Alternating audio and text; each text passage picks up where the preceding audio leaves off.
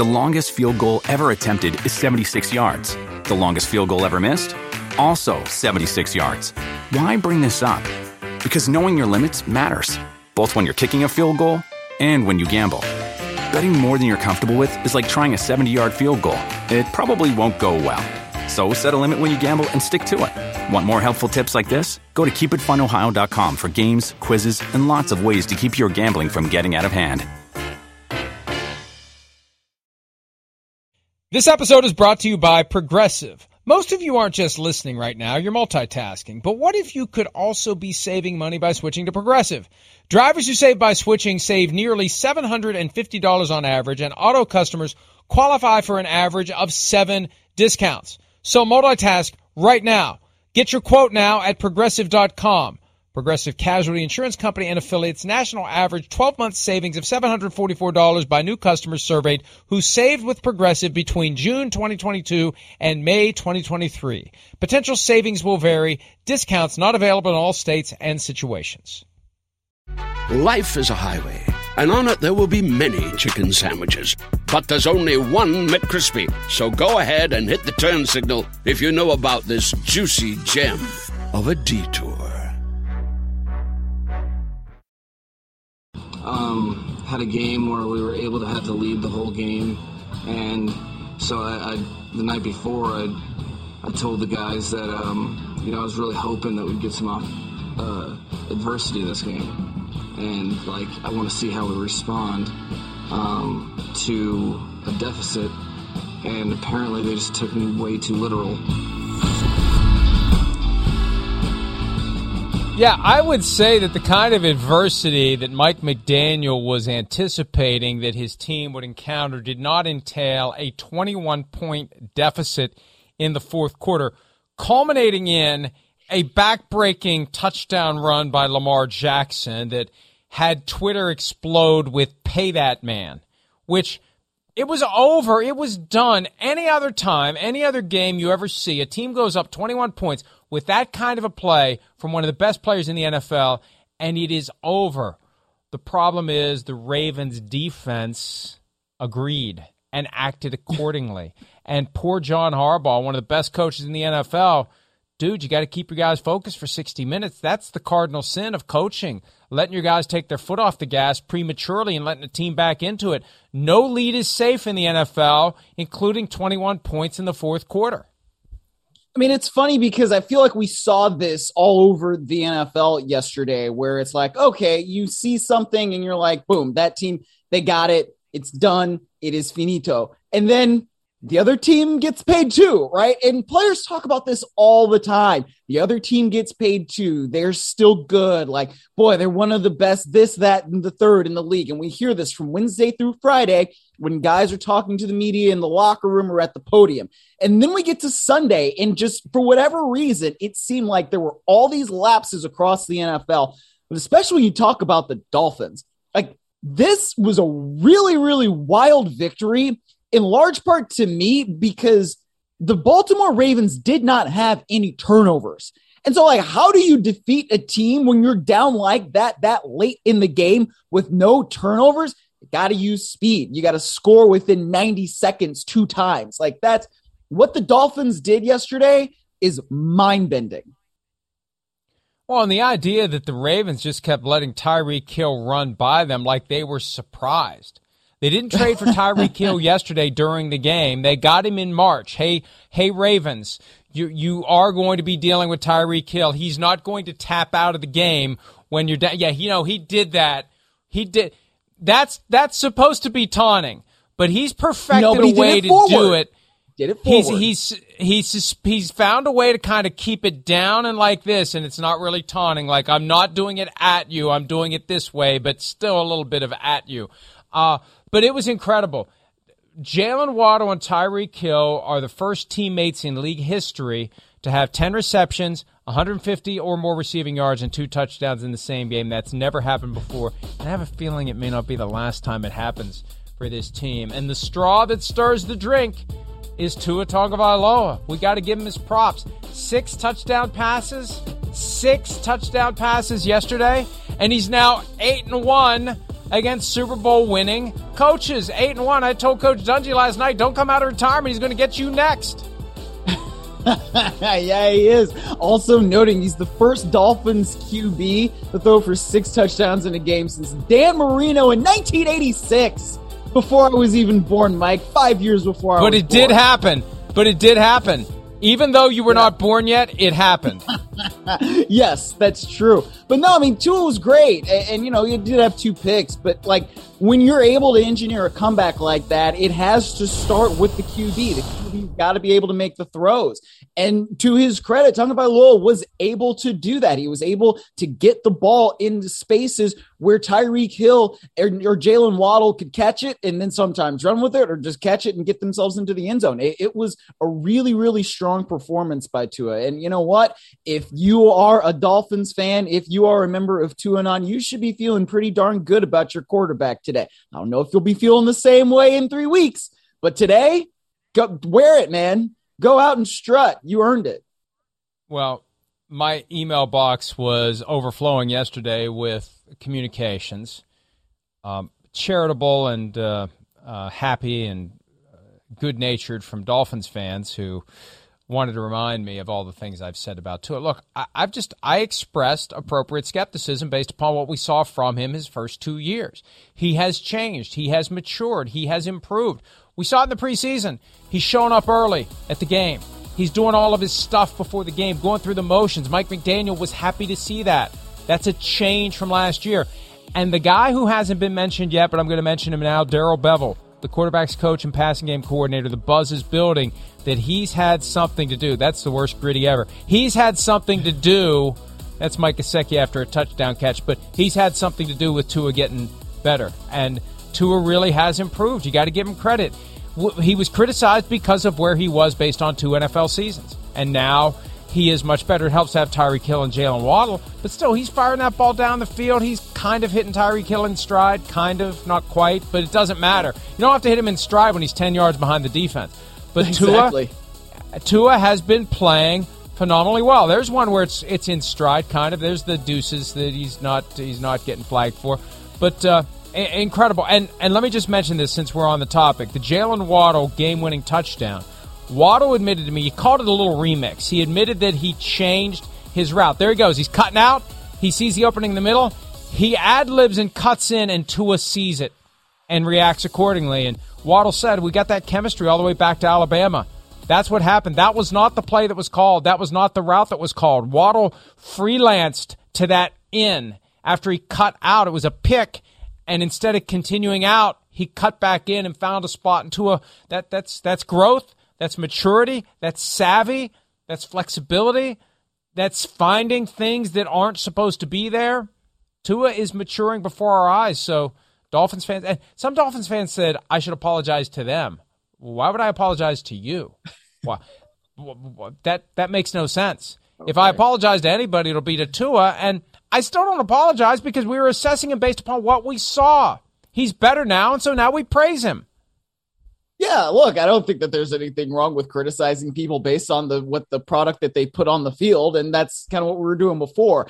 I think that when you talk about those things and that chemistry that he has with Jalen Waddle, that reminds me of what coaches like to say, that we love it when players take ownership, and they always like to talk about this. You know, when players take ownership and when the players feel like it's theirs, then that's when we can really start getting to where we want to go. And I think that's a really good example of it, because sometimes you see players and they get on the field and they are very locked into what the structure is. Chris Collinsworth was talking about this last night with Mike Tirico on the broadcast of Sunday Night Football, where if you're thinking and you're like, you take dance lessons, right? And you're going 1, 2, 3, 1, 2, 3, right? You're not really going through everything the way that you could if you were not thinking about it, where it's just really natural to you.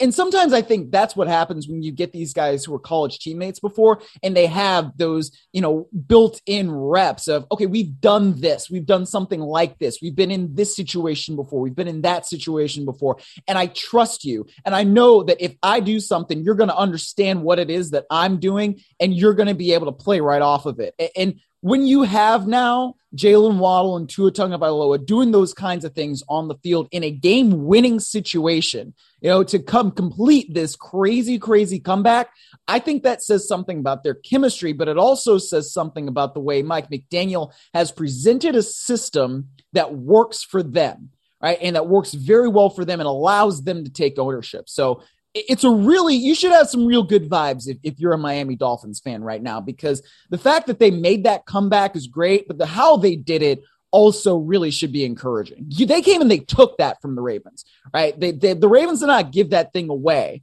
quite, literally in terms of giveaways, right? The Dolphins really had to take that. So I think that should make you feel good. I don't advise falling behind by 21 points in the fourth quarter on a regular basis, though, because the next time around, if it happens this week, let's say when the Bills come to town, they'll be more prepared to not let their guard down and let them back into it. Yes. By the way, it's at the Bengals after that on a Thursday night. How about that game coming up? September 29, Dolphins at Bengals. What a great way to finish the first month of the season, at least the first calendar month of the season. Looking forward to that one. Looking forward to watching the Dolphins, focusing on the Dolphins and nothing else, because they are a fun team to watch. Another fun team to watch, the Arizona Cardinals, although Mark Davis actually did not go to the game yesterday of the Las Vegas Raiders. He went to the Las Vegas Aces game against the Connecticut Sun. Aces won the WNBA, the first pro sports championship ever for Las Vegas. Davis was there.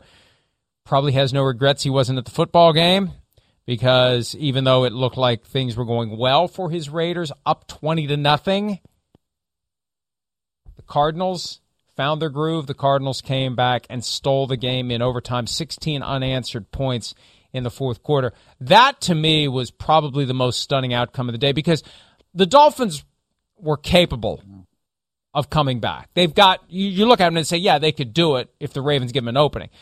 I just thought the Cardinals were so down and out after the first game and a half that there was no hope that they'd find the gas pedal, and they did, Miles.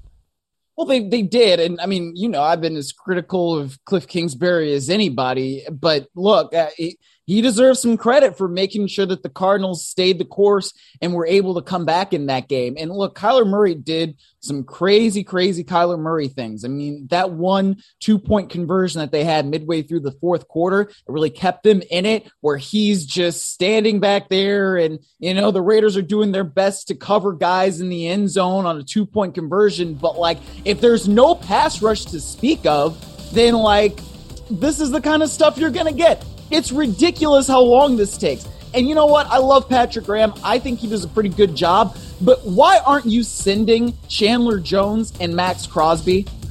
This is the problem. You've got two dudes who are really, really big dudes, and they're trying to chase around this little guy in Kyler Murray who is faster than them, much faster than them. And there's only so long that you can cover until something bad is going to start happening. And so I understand the approach, but I also don't understand the approach when you have guys like Max Crosby and Chandler Jones, where in that situation, they need to be getting after Kyler Murray. I did the informal count there, basketball referee style, where they go on. I always love that too. 15 seconds is how long that play took. It's crazy. Based upon my unofficial basketball referee count of 2, 3. So it's unbelievable. And here's Kyler Murray talking about taking over the game in the second half, which is what he absolutely had to do to deliver the victory. That was my mindset, was take over. Do whatever it took to win. That was the mindset. I mean, we know what type of team we are. It's disappointing when we come out and play like that, but we know what type of team we are. When we're finished, we fight, and we finish strong today. All that matters really, though, is we got the win. That's all that matters. Apparently, there would be many uncalled 10-second violations if I were a basketball referee, because it was not 15, it was 20.8. So I need to accelerate my cadence for the informal clock. 20.8 seconds on that 2-point conversion. And he was phenomenal. At a time when we were ready to write him off, after the offseason noise about the study clause and how bad they looked against the Chiefs. And that's the thing. we want to lock into a narrative about all teams as quickly as we can because then we don't have to think anymore for the rest of the season. This isn't going to be one of those years. This is going to be one of those years where every week we learn something new, and every week I'm not going to want to go back and look at my picks, especially not against the spread, because I think yesterday was classic do the opposite day. I think yesterday was a disaster for me. I don't want to know. I dread the next picks podcast with Sims because we go over our record from the prior week right out of the gates, and I'm going to have to plug my ears and say I'm not listening. Yeah, that sucks for you, man. I mean, I don't make picks, so I don't really have to worry about that. I need to go back to not making picks. Yeah, you might be better off. Look, I think that you can't just erase, though, the 6 quarters that the Cardinals had to begin the season. And they were bad, and they were very ugly. And I don't know that you can just erase that just based on what they did against a Raiders team that couldn't finish. Right. And maybe there is some other stuff that's going on with Las Vegas. I don't know. But when you have this on 4th and goal as time expires, and you had a couple of plays before where Max Crosby had a chance to shut that thing down. And one of the criticisms I have about Max Crosby, as good of a pass rusher as he is, he doesn't finish enough. He's a guy that will get to the passer and will affect the passer a lot of times, but then he doesn't get the sacks. And so when it's 4th and 4 and you have that opportunity to pick up the sack and you don't get it, then that's a problem. And then you get to overtime and it looks like the Raiders are going to be able to somehow pull that thing out, and you get Isaiah Simmons on Hunter Renfrow, Clemson on Clemson crime, no relation to Isaiah Simmons right here. And Murphy gets the fumble, returns it all the way to the end zone, and the Cardinals are walk-off winners. So that's why the Cardinals, you know what? You have a lot better vibes going into things at 1-1 than you would at 0-2 with a really, really bad starting 6 quarters. And the Raiders, they're 0-2. And I thought that they would make the playoffs, and I still kind of think that they will. I mean, you don't really have a good history of 0-2 teams making the postseason, but they got to get their stuff corrected and quick. Well, and that every stat that we heard about 0-2 teams in the postseason goes out the window when we go to 17 games. It just does. It all changes. You're right. It all resets when you have an extra game to dig your way out of the hole. It's 0-2, and I only have 14 left. Now it's 0-2, and I have 15 left. Can we play the final moment of that Raiders-Cardinals game again, please? Because there was something that I saw that needs to be shared with the people. Not just the way the ball came out, because Hunter Renfrow evaluated for concussion because he got rocked here, and that's how the ball came out. Watch on the sideline. That, I believe, is Adrian Wilson in a suit sprinting. Now watch. There's a former Cardinals defensive back, Adrian Wilson. Now watch what he does. He goes out the tunnel like Bo Jackson. That was awesome. Game over. No need to go celebrate. I'm not messing up my suit. I am gone. Bye-bye. And there go the Cardinals with the victory. That really was something. That's one of those where, and especially the 4 o'clock games, because we're getting ready for a TV show that I suspect not many people watched until that game was over yesterday, but them's the breaks. I think that that's one of those that is going to be front and center. I got to watch that whole game start to finish. Yeah. I had that one on my second screen as I was covering Rams Falcons for most of the time. I used to cover the Raiders, so I'm still interested in what they do, and I like to see what Kyler Murray is going to do too. And that was just an intriguing matchup to me. But it was one of those games where you're like, oh, the Raiders are going to do this. The Raiders are going to pull this out. The Raiders are fine. The Raiders are fine. The Raiders are fine, right? The Raiders are fine, right? No, they weren't. This is fine. This is fine. Yeah. This is fine. Exactly. Yeah. McDaniels was the fire dog. Yeah. I'm glad to finally know that it is a dog, or at least it was a dog, because it melts in the flames after it says this is fine a few times. Right. I mean, your Rams tried to join the list of teams blowing big leads yesterday, too. They tried. They tried, but they failed to fail. The Browns succeeded to fail. Brownie the Elf, not good luck in his return. I don't know what Brownie is other than an elf, but Brownie's in the middle of the field. He's a brownie. There's a whole history of this thing, and I need to do that. Right no, that's fine. That's fine. 1:55 to play.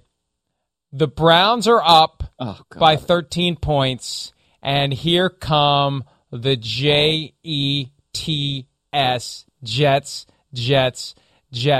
Unbelievable. 2 touchdowns in the final 2 minutes. An onside kick recovery, which supposedly doesn't happen anymore.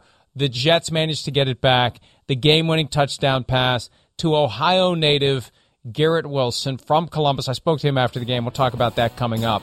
But what a win this was for the Jets. And there's Brownie. Everything that Robert Saleh said last week about keeping receipts, it seemed kind of hokey. That was meant for his team. And it worked. It got them in the right mindset, and they did not give up when they were down 13 points late, Miles. They shown that Nick Chubb play. That Nick Chubb touchdown, so frustrating. You know why? Because that's a situation where you win the game, right? There was a game a long time ago, where a head coach said after a Cleveland Browns New York Jets game, you play to win the game. Hello? That's not a good day for him. No, not a good day for Herm Edwards. No, he got fired yesterday, so he's not a guy to invoke. Well, I mean, the Browns lost, so that's why I'm saying this. When Nick Chubb went into the end zone on that last touchdown, he gave the Jets the opportunity to win the game. I wrote about this at PFT last night. Kevin Stefanski said that it's on him to communicate to the players, okay, in this situation, the time is more important than the points. Don't score. He didn't do it. And immediately when he did it, I sent a text and I was like, man, Nick Chubb probably shouldn't have scored there, because that is the only opportunity that the Jets have to get back in this game. There's 1:55 left on the clock when he went into the end zone. If he just goes out of bounds at the 1-yard line, the Browns win the game. The Jets had no timeouts left. I mean, Sean McVay used to call this a Rolex situation, and they would call Rolex because it means the time is more important than the points. And it's just, it's so frustrating to me. Like, and this, I guess, is where the Cleveland in me still comes out. It makes me sick when I see, guys, this is a situation that you should know. You've done it before. They did it against Houston a couple of years ago when Nick Chubb stepped out of bounds at the 1-yard line, and people and their fantasy teams were so mad because Nick Chubb didn't get them a touchdown. It is so easy to be able to coach these things, especially when you've done it before. Now, that does not absolve the Browns defense in any way, shape, or form, or the special teams for not being able to make sure that onside kick didn't work. But goodness gracious, when you have an opportunity to win the game, just win the game. Man, it's frustrating to me. Only McVay would call that situation Rolex and not Timex. The second Timex reference in 1 hour today, but only McVay would upgrade from the Timex to the Rolex.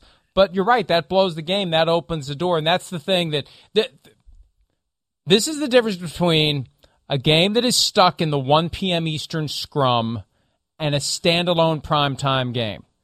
Because if that game had happened last night or tonight or Thursday night, it's all we would have been talking about is how Kevin Stefanski blew it for the Cleveland Browns. We'd be talking about the comeback too, but that moment becomes a much bigger storyline because we're all paying attention to it at the same time. There's no way to hide. There's no way to have it overlooked or just kind of subsumed within every other crazy thing that happened yesterday because the Dolphins are going on at the same time, etc. So right. Stefanski's going to be hearing it, though. That's a game the Browns should have won, and every one of these games they win without Deshaun Watson is money in the bank for when Watson returns. So Browns now 1-1, and they're either going to be 2-1 or 1-2 or maybe 1-1 after Thursday night against the Steelers. Let's take a break. Superlatives time when this Monday edition of PFT Live continues right after this. The longest field goal ever attempted is 76 yards. The longest field goal ever missed? Also 76 yards. Why bring this up? Because knowing your limits matters, both when you're kicking a field goal and when you gamble. Betting more than you're comfortable with is like trying a 70-yard field goal. It probably won't go well. So set a limit when you gamble and stick to it. Want more helpful tips like this? Go to keepitfunohio.com for games, quizzes, and lots of ways to keep your gambling from getting out of hand.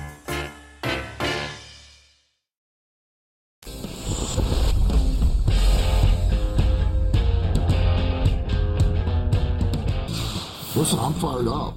Carlos, I am. Yes, I love it. 3 sacks. I hope we get 3 more. He gives us 3 more next week. Yeah, I'm not, and I haven't seen the tape, but just from what I saw out there and how everything was run and the stunts, and I thought he did a great job. I did. So I'm not like I'm down on him or something. I thought he did a great job, but I thought all those guys did too. They all funneled into each other, you know. That's Dan Campbell, coach of the Lions. They had the big win over the Washington Commanders, and they tried to let the Commanders back into it, up 22-0 at halftime. Commanders chipping away, but the Lions slamming the door. Aiden Hutchinson with those 3 sacks. Maybe he will be one of the superlatives as we get into the Week 2 awards. Miles, you're up. Well, I will give a superlative here that is not necessarily positive, but I just feel like I got to say it. And it's the Colts House of Horrors. Like, what in the world happens when the Colts go down to Jacksonville? I don't know, but they looked like the worst team in football yesterday. They get shut out by the Jaguars 24-0. Matt Ryan looked like, one of those guys that, it's time to send him to the farm upstate.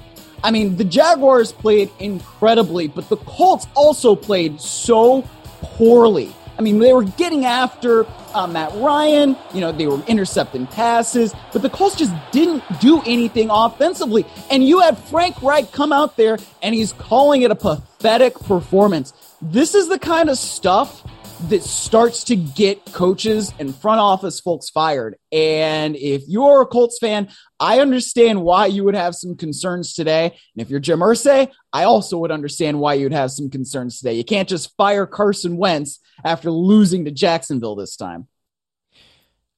You went with it's time to go to a farm upstate reference instead of the glue factory, I think, which you mentioned on Twitter yesterday for Matt Ryan, which is fitting. If you're going to call your team the Colts, you open the door to the I remember when I was a kid and I became horrified when I learned, and I don't know that they ever really did it or that they still do, but that glue was horses. That was kind of horrifying for me to learn, even more horrifying than learning that wrestling wasn't real. How about Irsay after the game? This was a point that I think we were sharing on the PFT text chain. He's out there signing footballs. Who wants an autographed football from Jim Irsay? No. I am curious.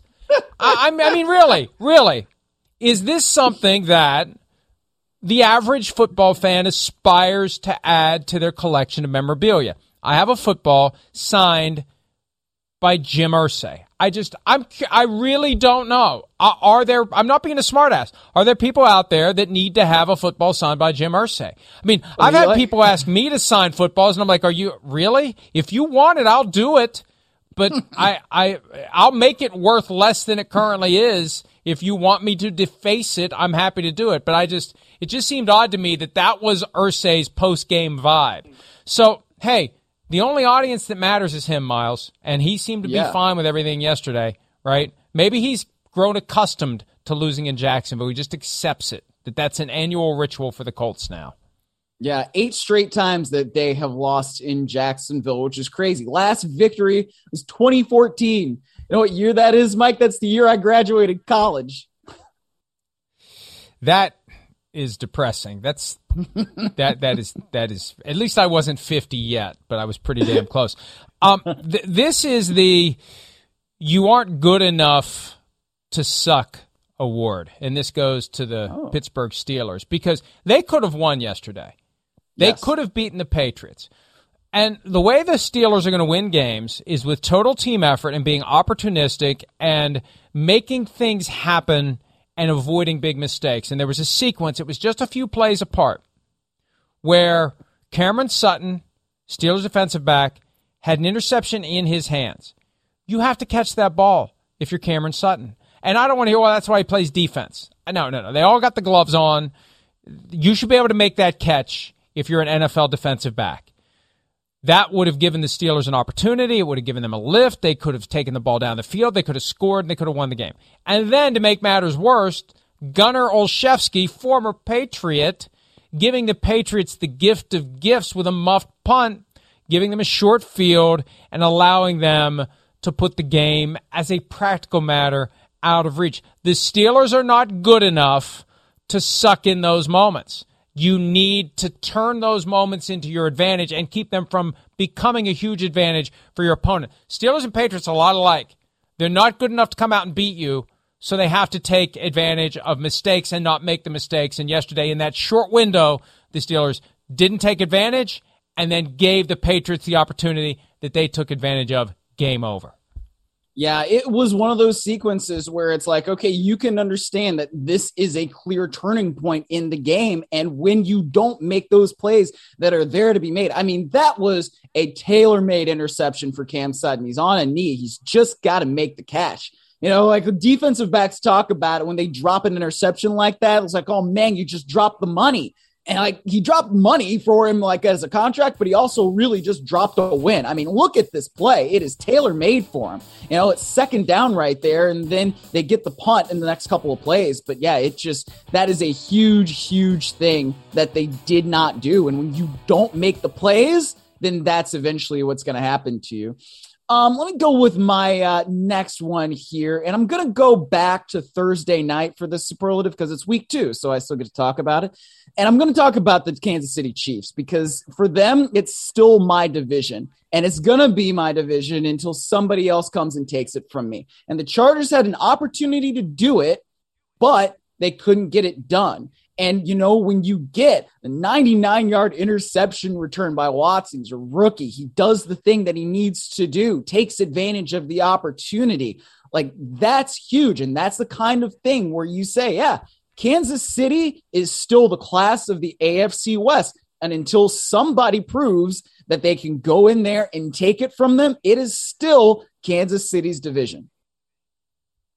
Yeah, and I think you're absolutely right. We forget about the Thursday night game. It's such a focal point in Friday's overall discussion, and then we reset and we get caught up in Sunday, and we forget all about Thursday. But the Chiefs continue to be the class of that division. They're 2-0. Everybody else is 1-1, and they've already got some separation in the toughest division in football, and I have a feeling that separation is going to continue. I'm going to go with the best receiver you've never heard of, but you need to. Amon-Ra St. Brown. He has been incredible this year for the Detroit Lions, and it started late last year. He is on a streak now of at least 8 receptions in 8 straight games. He's the 3rd player in league history to accomplish that. The other 2, Antonio Brown and Michael Thomas. Pretty good company for a young receiver in the National Football League. And he's now the 3rd player all-time under the age of 23 to record a touchdown catch in 6 straight games. He joins Randy Moss and Rob Gronkowski in that category. So anytime that you're in that stratosphere with Moss, Gronk, Antonio Brown, Michael Thomas, you're doing something right. And that's where Amon-Ra St. Brown is. So get to know who he is. One of the best players on the Lions and maybe only going to get better and better. He had yesterday 9 catches, 116 receiving yards, 68 rushing yards, and 2 receiving touchdowns in that Lions win.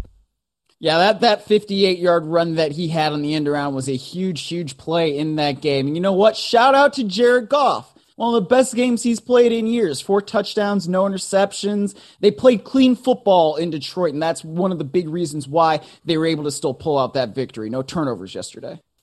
We may not agree on many things as it relates to Jared Goff, but I will agree that it is indeed one of the best games he's played in years. I will definitely agree with you on that. Let's take a break. Thanks. Not a good day for the Bengals. Not a good year for the Bengals. We'll break down their last-second loss to the Cowboys when PFT Live continues right after this.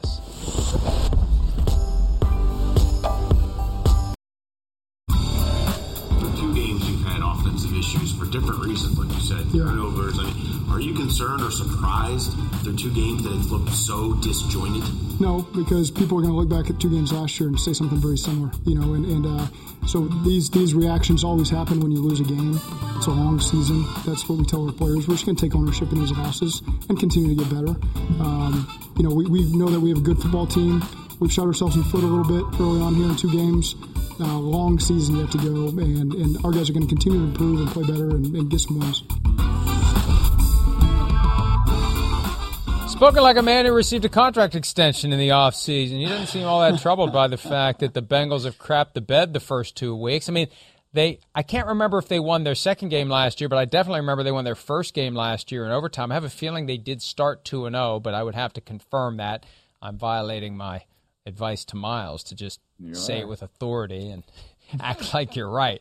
But, yeah, look, I think of something that Chris Sims and I talk about every year, and this was something that he shared with me when he started with us 5 years ago, the idea that as you start piling up losses to start a season, you develop a greater sense of urgency and concern, and it becomes panic. And, you know, the Bengals are now 0-2. They're going to be pressing to get that third win, and they didn't seem to learn anything from what went wrong week 1 against the Steelers. That offensive line is not good. It's not good enough. Maybe they'll be better.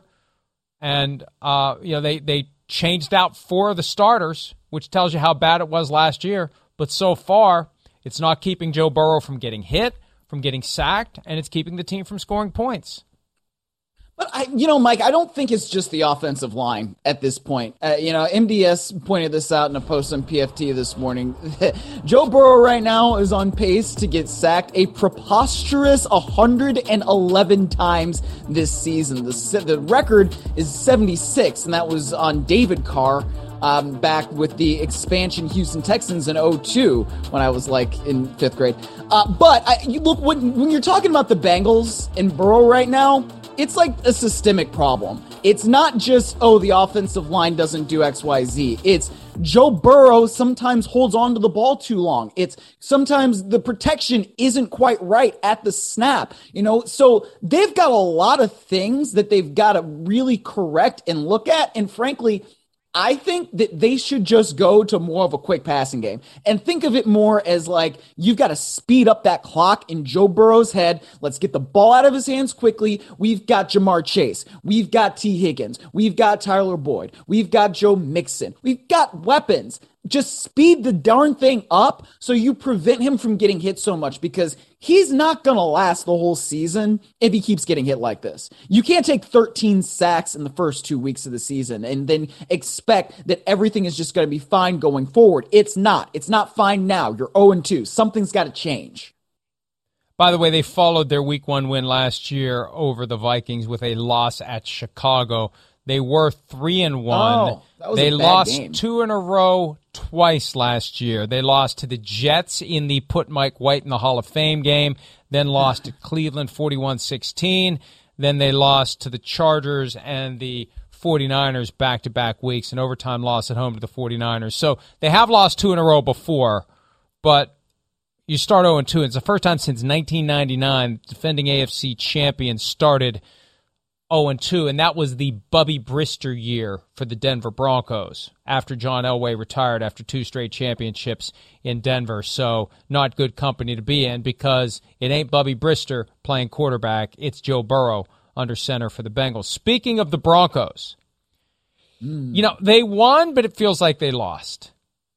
Mm-hmm. They beat the Texans 16-9, but I thought MDS was joking when he said that the home crowd was counting down the play clock like it was a shot clock in basketball to help the Broncos get their plays off. Now, it may have been kind of passive-aggressive where it's helpful, but it's also derisive, that here we go again. They're taking forever to get the play in. They're taking forever to line up. They're taking, the Broncos fans are smart. They're savvy. They know what they saw last week with all those struggles to get the play off. I've never heard of that happening in a football game where the home fans were counting down the play clock. Because when you do it in basketball, Miles, you're dribbling, you're moving, you're doing all that stuff.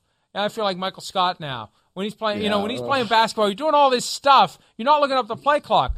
When you're the quarterback, it's right in front of your face. You see it. You don't need help. It's amazing to me that this is happening. Mike, you know what? I wanted to give Nathaniel Hackett the benefit of the doubt after what happened last week. It's the first game, it's this and it's that.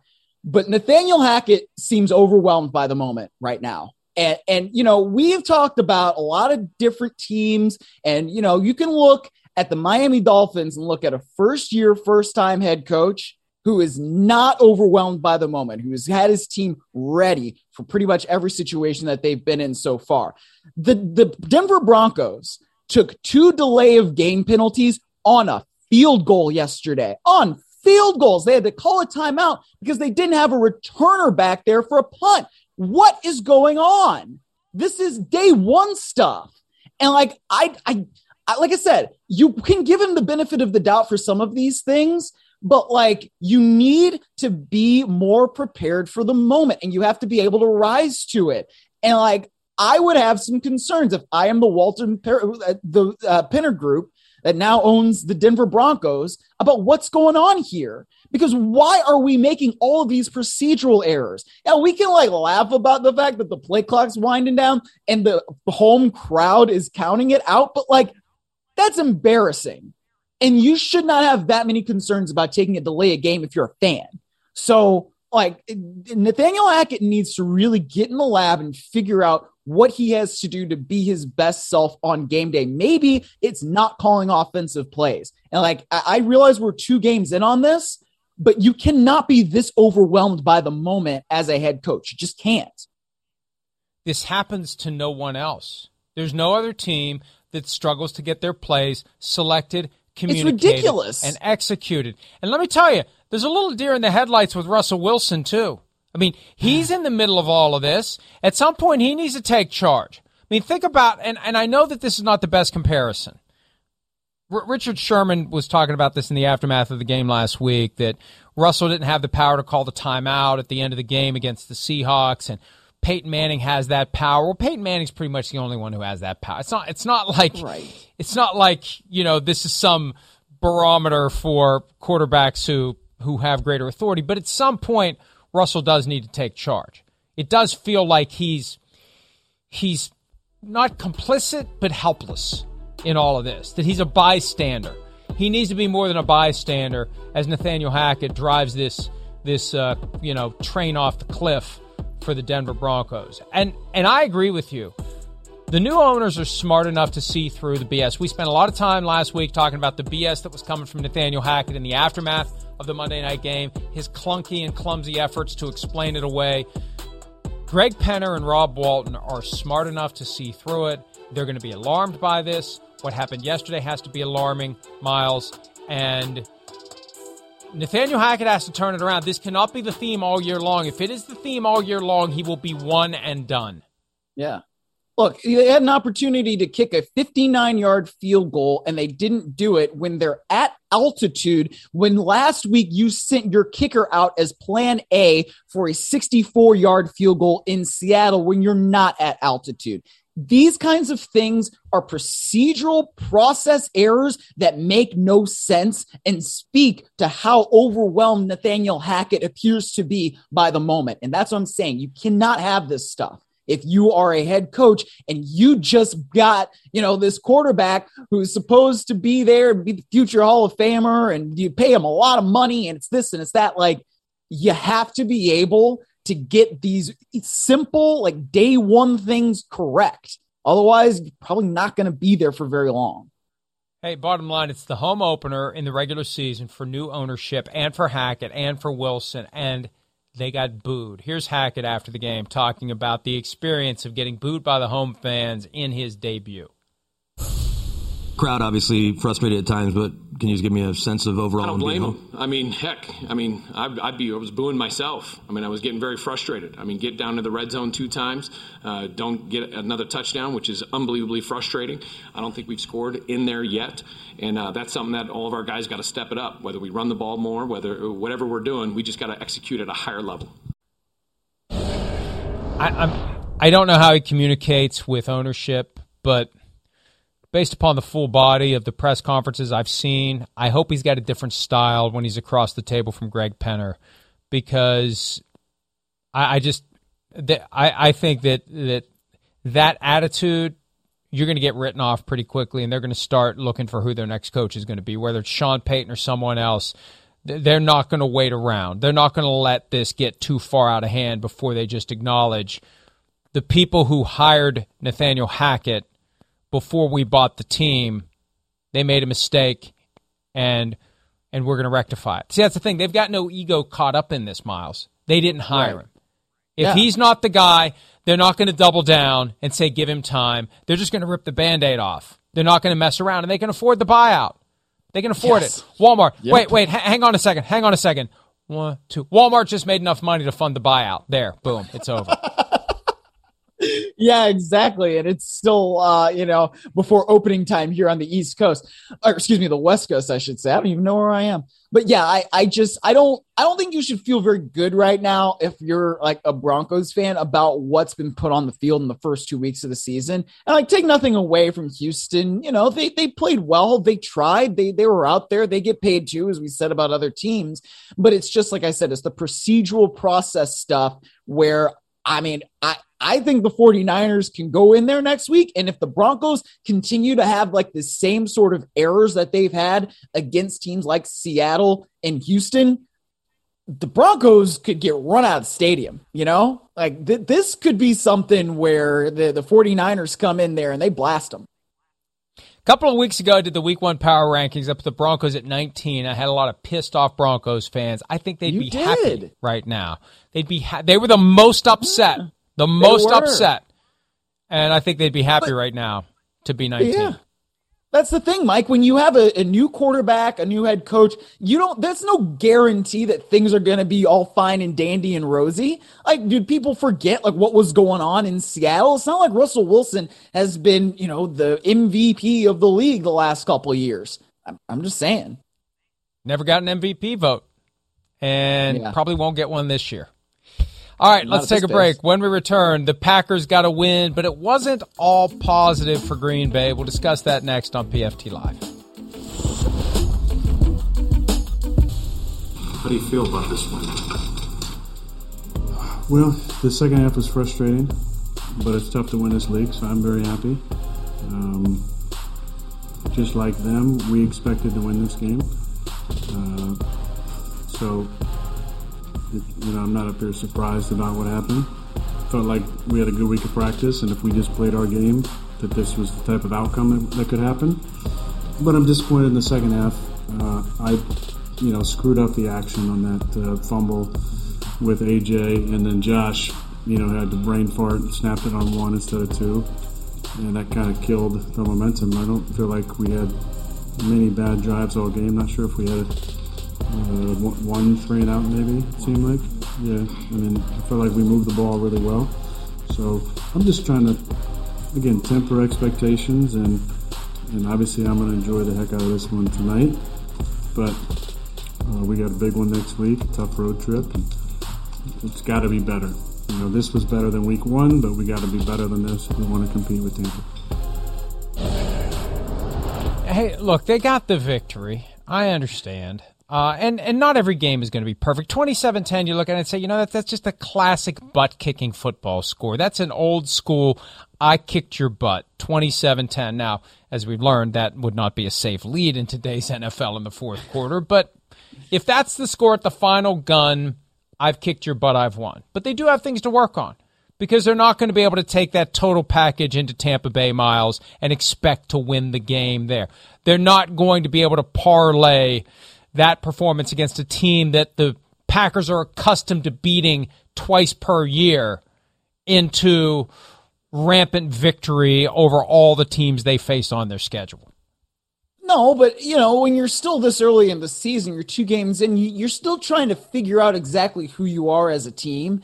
And I think when you play a division opponent and you get that win like that at home, your defense plays well enough to only allow 70 passing yards to a quarterback in 2022, which is weird. And they've got some stuff to work on the run defense, but that's a positive there that you can look at and can say, all right, that's good. You look at what Aaron Jones was able to do. He had 132 yards on 15 carries, got a rush touchdown, 3 receptions for 38 yards, another receiving touchdown. Like, there were some good things that happened for the Packers. Look at the way they were able to harass Justin Fields here. I mean, you were able to see some good things, I think, from their defense when it comes to cutting off rush lanes and really collapsing that pocket. Rasul Douglas had a good game for them as well. I mean, look at the way he gets into the backfield. I mean, I think that there are a lot of positives to take away from Green Bay from that standpoint. This is what you want to do. You want to be able to control your division, and that's the way they have started this season, at least against the Bears, right? That's the team you want to continue to own. Win the games you were supposed to win on your schedule. They did that. You can still get better. You may not be able to beat the Bucs like that, but you can still take things away in a positive manner, I think. And there was a moment in the fourth quarter where the game was still in dispute. The Bears were driving for a touchdown. There was the effort by Justin Fields to reach out and hit the pylon with the ball. That's always risky because if you lose control of it and it goes out of the end zone, it's a touchback. But his knee was down. They had the fourth down play. I don't know why they were lined up in shotgun. A lot of people upset about that, and rightfully so. You line up and you bash it through. And then there was the question whether or not he actually got across. There wasn't a clear shot of the ball breaking the plane. There's the lunge on third down that came up short. And then the fourth down play, again, out of shotgun formation. And a long delay after that to determine that the ruling on the field was correct, that it was not a touchdown. That gave the Packers the ball back. That would have made it 24-17, and that would have given the Bears a glimmer of hope. And I think Rodgers' complaint is the performance of the offense in the second half should not have put the Bears in a position where they had a potential glimmer of hope. Yeah, and I can agree with him on that. There are definitely things that they need to clean up and correct. Look, the passing game is still not quite fluid. It feels like to me when I watch it with the Packers, and that's because, look, they're integrating a bunch of new guys, and you take Devontae Adams away from that and the chemistry that those two shared, like, it's not going to be the same. It's not going to be quite as fluid. So Sammy Watkins made some plays last night, though, man. I was kind of impressed. I was like, oh, look, Sammy Watkins out there. He's doing some things. He's making some catches. So they have to continue to integrate those guys into it. But, I think, like I said, there are still things that you can take away from this, and you're like, all right, well, that's you recognize the Packers, if that makes sense. Like, last week they were sort of unrecognizable, and it's like, oh my God, what team is this against the Minnesota Vikings? This now is the Green Bay Packers that you have expected now under Matt LaFleur. And it helped to have Aaron Jones get 132 rushing yards. He added 38 receiving yards, 2 total touchdowns on the night. Now, the receiving touchdown was one of those touch passes that is basically a handoff. And his receiving touchdown, or his rushing touchdown, there was an interpretation as to whether it was a receiving touchdown. So either way, he scored twice. That helped the Packers tremendously. You mentioned Sammy Watkins, 3 catches, 93 yards. He had a long 55-yarder. Allen Lazard played last night and had a touchdown reception, even though he only had 2 catches for 13 yards. They spread the ball around. They didn't really explode offensively. 234 receiving yards is not a classic high-end Aaron Rodgers night, but still, they got it done. They checked the box, and now they keep working to try to get better because this week they have to take it to Tampa, and the last time they played in Tampa, they got their butts kicked. Yeah, well, and that's the charge now. It's like, okay, how do we continue this positive energy that we've built over the last week by playing the Bears? I mean, they had a get-right game, right? They needed one, and they got the right opponent, and they were at home. They were under the lights in Lambeau. I'm sure that crowd was as juiced up as ever, and they got right against the Bears exactly as they needed to. So now how do we carry that into Buccaneers week? We'll see. Let's go ahead and take a break. We'll do the Week 2 Sunday Statement Draft when this Monday edition of PFT Live continues right after this. This win tonight. The best part had to be getting that game-winning interception to seal the deal. How was last week's practice? Because I know coming off a disappointing loss, but how was the week of practice from a defensive perspective? Oh, man, it was much more communication. We just all got on the same page this week, man. That was important, and we came out here and got it done. Hey, I got to ask this, man, because I don't know what it feels like to be the highest paid, but, man, this is a nice piece of jewelry right there. That costs more than what Jack makes in a year. This is just a little investment. Just a little investment. That's a fact. Jair Alexander with Rodney Harrison and Jack Collinsworth. Sunday Night Football Final available on Peacock on demand until 7 p.m. Eastern tonight. Week 2 Sunday statement time. Miles, you're up.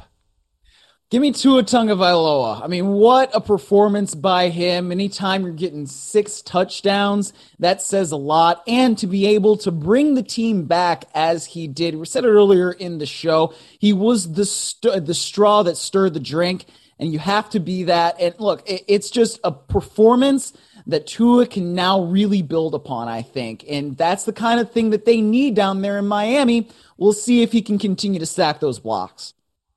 You know, we played the sound earlier from Dan Campbell praising Aiden Hutchinson, but 3 sacks in only his second NFL game.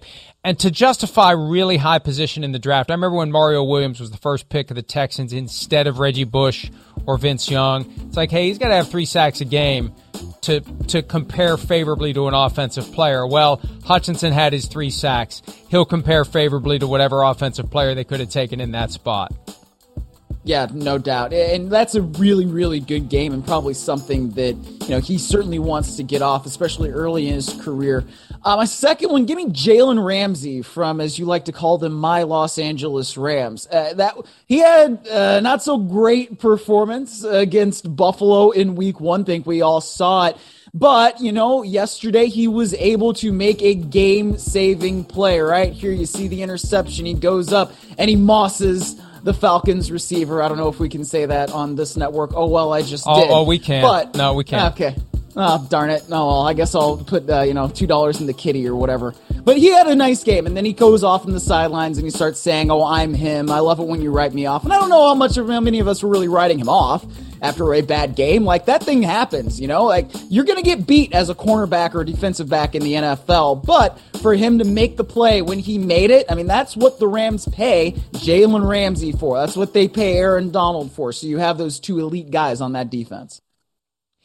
And hey, he really did have a bad week 1 game, so it was great to see him turn it around and perform when the Rams needed it. I'm going to go with Garrett Wilson, the Jets receiver. I didn't get to this earlier, but I talked to him about the game-winning touchdown. He's got maturity and wisdom for a guy who's only in his second game. He comes out, he lines up, he sees the Browns in a defense they had used earlier against that same play. He knew where the opening was going to be. He sped up his route. He ducked around a defensive back, and he was open for the touchdown. And it was just one of those things where you don't expect a guy this early in his career to be figuring things like that out. Oh, and he did make a statement back in Ohio, yelling out OH to the Browns fans. And he seemed to be very animated and very pointed in directing at someone. He said, no, it just kind of the moment took over him. But back in Ohio, his home state, 100 yards receiving, 2 touchdowns, and his first ever NFL win, Miles.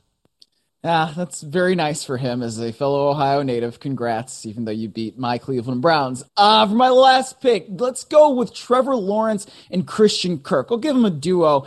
And you know what? I think that they played pretty well as a pair. They showed some chemistry. Lawrence was really solid in that game against the Indianapolis Colts. He was 25 of 30, 235, 2 touchdowns. And honestly, when you look at what the Jaguars are going to be this year, this is more the team I thought we would see and kind of what it was at least early on against the Washington Commanders and then late once they blew that lead. Christian Kirk obviously got that big contract, caught all 6 of his targets, had 78 yards, 2 touchdowns. At one point, the Jaguars put out some tweet referencing the contract that was like worth every cent or worth every dollar, whatever it was.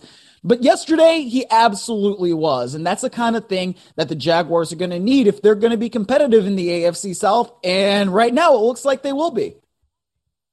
I agree with you, and it is amazing to see this team turning it around. It goes back to that Colts game last year, Week 18. Trevor Lawrence really kind of came of age in a game the Jaguars didn't need, knocked the Colts out of the playoffs or kept them from getting there. Same thing. I will go with the Buccaneers defense. And I know that it's a little broader than we're supposed to, but I don't care because they stepped up when they needed to. They kept the game close when the Buccaneers weren't scoring points, and then they lowered the boom in the second half with multiple interceptions of Jameis Winston. Jamel Dean had 2 himself. There was a pick 6. It was a thing of beauty for that Bucs defense. And when Todd Bowles takes over as the head coach, the defensive coordinator. He wants more of a grinded-out effort. He wants more running. He wants better defense, and he got better defense yesterday. By the way, updating what we discussed earlier, and I tweeted this during a commercial break, the NFL is looking today at all aspects of the fight yesterday in the Saints-Bucs game, including sidelines. And I got that information when specifically asking about Bruce Arians and whether or not he will be removed or there'll be some sanction, but he clearly was mouthing off and instigating whatever it was that happened. So stay tuned for that. Let's take a break. Stay tuned tonight. An overlapping doubleheader with 2 games being played at once. I didn't like it last week. I don't like it right now, and I'm really going to hate it tonight because I want to watch one game at a time. We'll get you ready for Titans, Bills, and Vikings, Eagles when PFT Live continues right after this.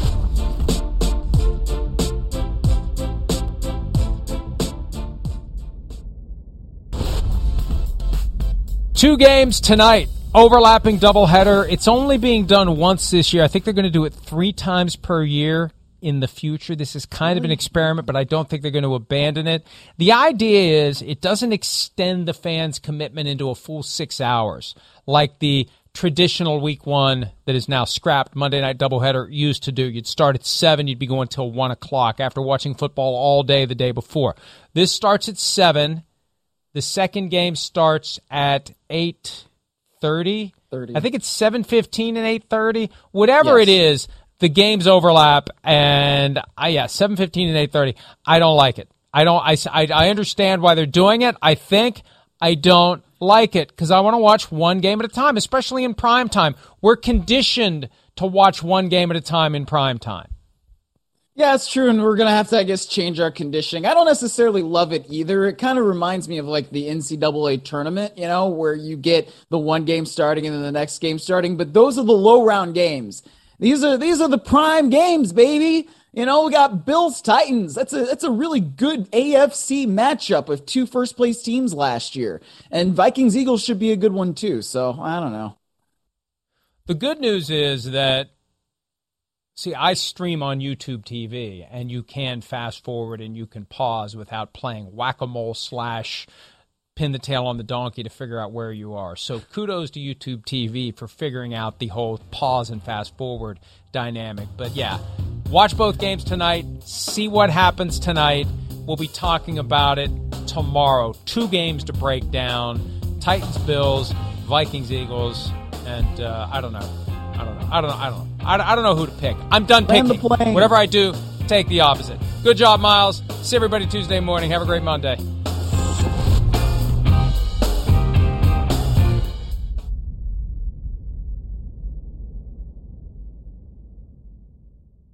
The longest field goal ever attempted is 76 yards. The longest field goal ever missed?